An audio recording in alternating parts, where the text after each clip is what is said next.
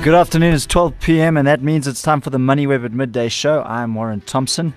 Coming up on the show today in the wake of the revelations from KPMG yesterday, we speak to the head of cyber regarding, that's Nicholas van Wyk, the CEO of the South African Institute of Business Accountants, regarding whether or not he thinks South Africa's accounting profession is in a crisis.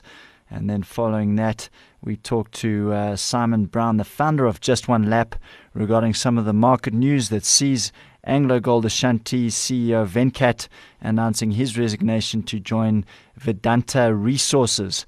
That'll be one of the talking points with Simon in just a few minutes. But just remember that this show is being brought to you by Chartered Accountants of South Africa, leaders in business.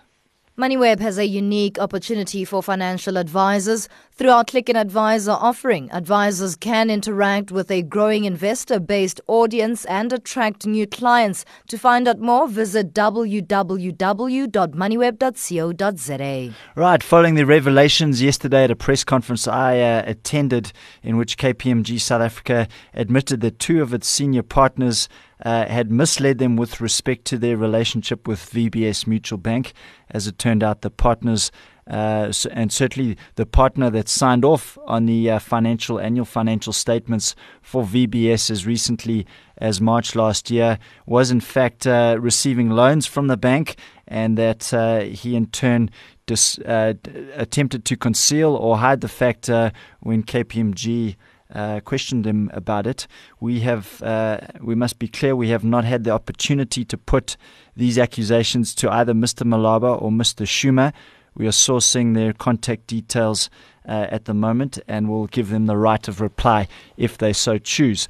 But just to discuss this, obviously a firm that's still reeling from the allegations that it made artificially authored a report that sought to discredit certain executives of the South African Revenue Service, as well as undertaking work for the Guptas, in which one of the companies they audited appeared to pay for the Gupta wedding in 2013 with proceeds from the Estina dairy farm.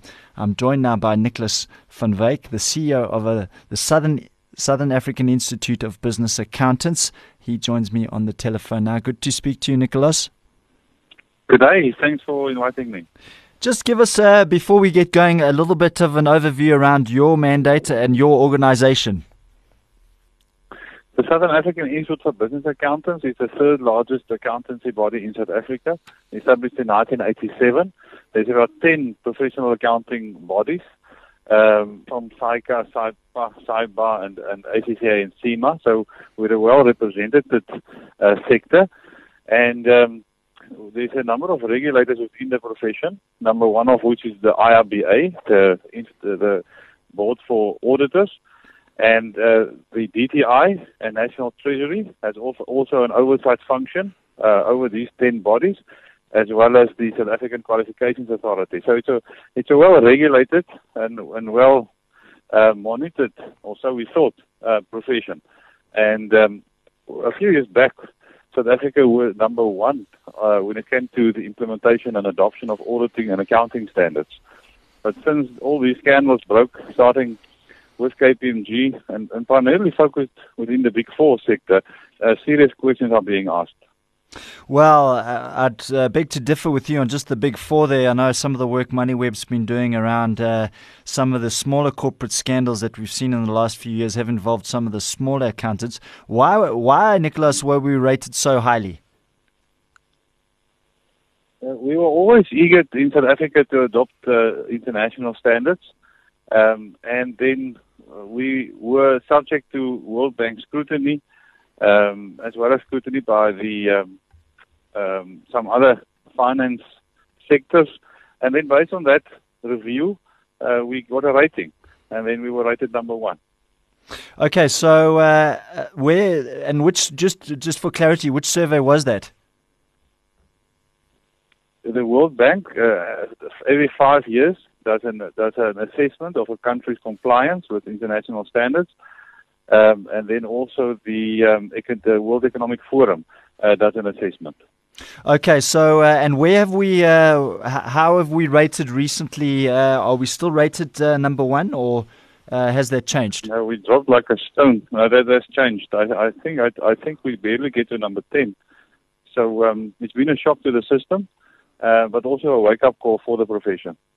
Okay, so the question I guess now is, given we had African Bank that was audited by Deloitte, that failed essentially. That was a bank failure. We have Steinhoff, where at least Deloitte is involved at some level. We're still unpacking and trying to understand just exactly what Deloitte was auditing, as well as some of these other auditors overseas. And then we've obviously had all the issues around KPMG.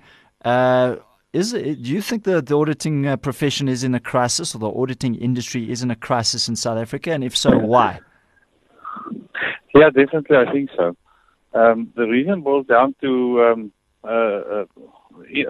interest in either being an auditing firm, where you wear a compliance hat, and we are obligated to act in the best interest of the public, reporting to the shareholders and stakeholders on the conduct of directors, and then the firm's need for growth with regard advisory services. So the problem stems from that. We need to break that cycle between an auditing firm also providing advisory work, and it's much more than just rotation, and it's much more than just separating the partners. There's too much at stake here. Now we've all seen it. The proof is in the pudding. It's for all to see. It's on all the papers today. So I think it's a moot point even to argue that shouldn't happen. I've also noted that in the UK, there's been some talk of breaking up the Big Four, which I think is something we need to consider locally, especially if you consider empowerment. The Big Fours are very much dominant in the industry, and there are just 4 of them. Specialists move across from one firm to the other, so it's a difficult market to enter. So there's a number of things that we need to address urgently, which I support the IRBA in their quest. So enforcing separation of functions, removing firms from also doing advisory and auditing work, because that's a big issue. And then if you look at the entry into the audit profession, there's always just been one professional body having access to that sector, which is problematic in itself. And there's also obviously it needs to go to university level, and considering how we are currently structuring and educating our accountants and auditors. The audit and advisory issue is a movie that some of us in the market have seen before. I think if I recall correctly, in the build-up to WorldCom and Enron, and I think there was Tyco as well, the issue around providing audit and advisory services to the same company. And the way I understand it is that audit is a fairly commoditized product, in that you can't really charge more than a competitor with respect to audit. It's almost like not quite a loss maker, but it's certainly not as profitable and lucrative as some of the advisory work that the companies can get involved in.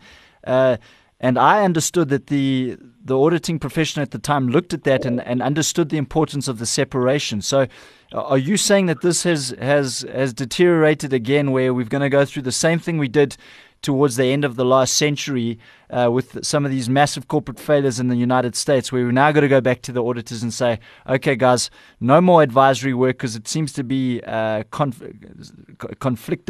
regardless of the way in which it's managed or structured within an organization.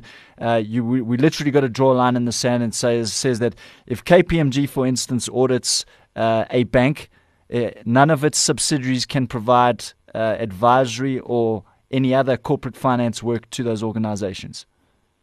Exactly. So there should be no linkage. There should be absolute breakage. In our profession, one of the foundations on which we operate is independence of mind and independence of appearance.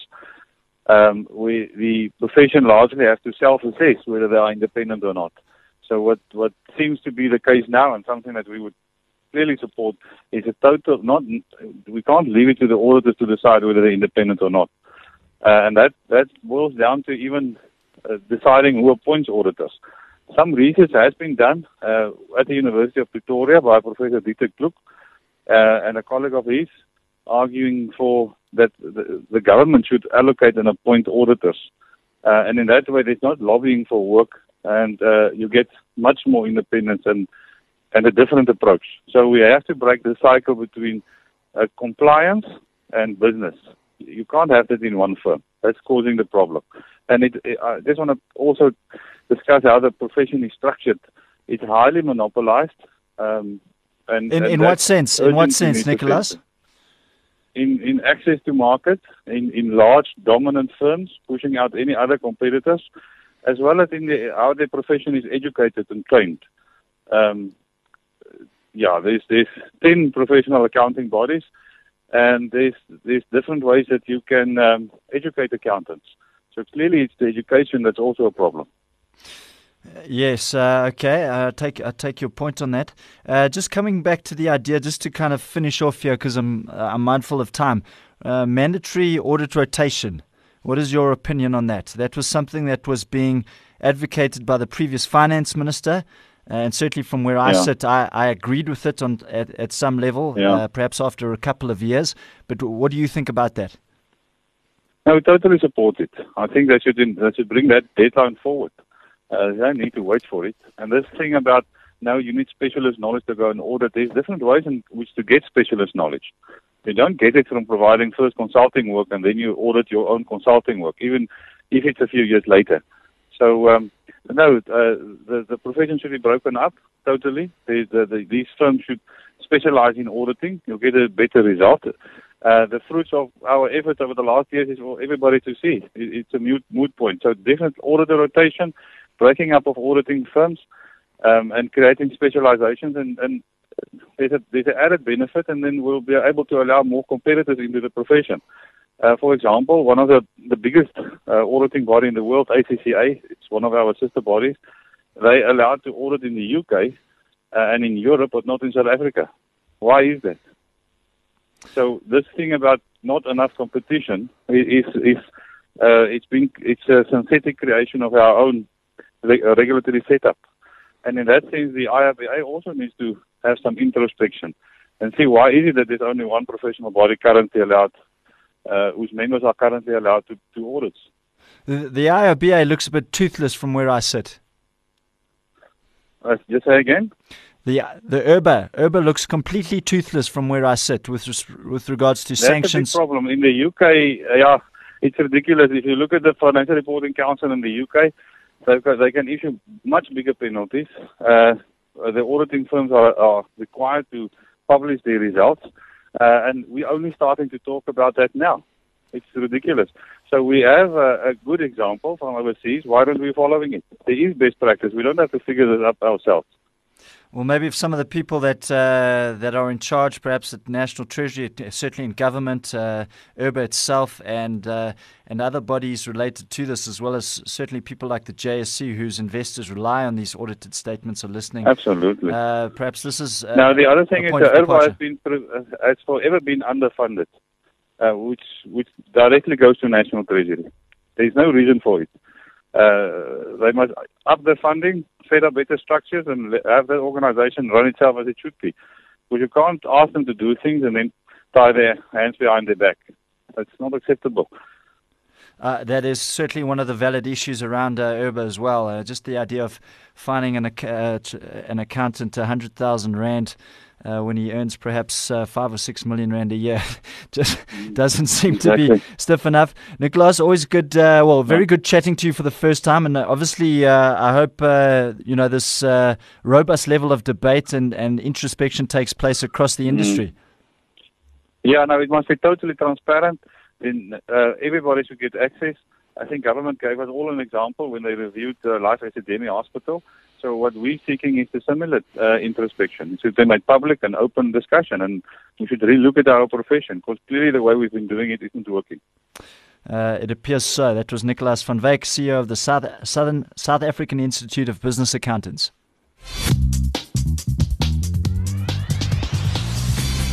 All right, time to have a quick look at the markets, and obviously the big news out of AngloGold Ashanti today, its CEO Venkat will be resigning effective end of August and moving to a new position as Chief Executive Officer of Vedanta Resources.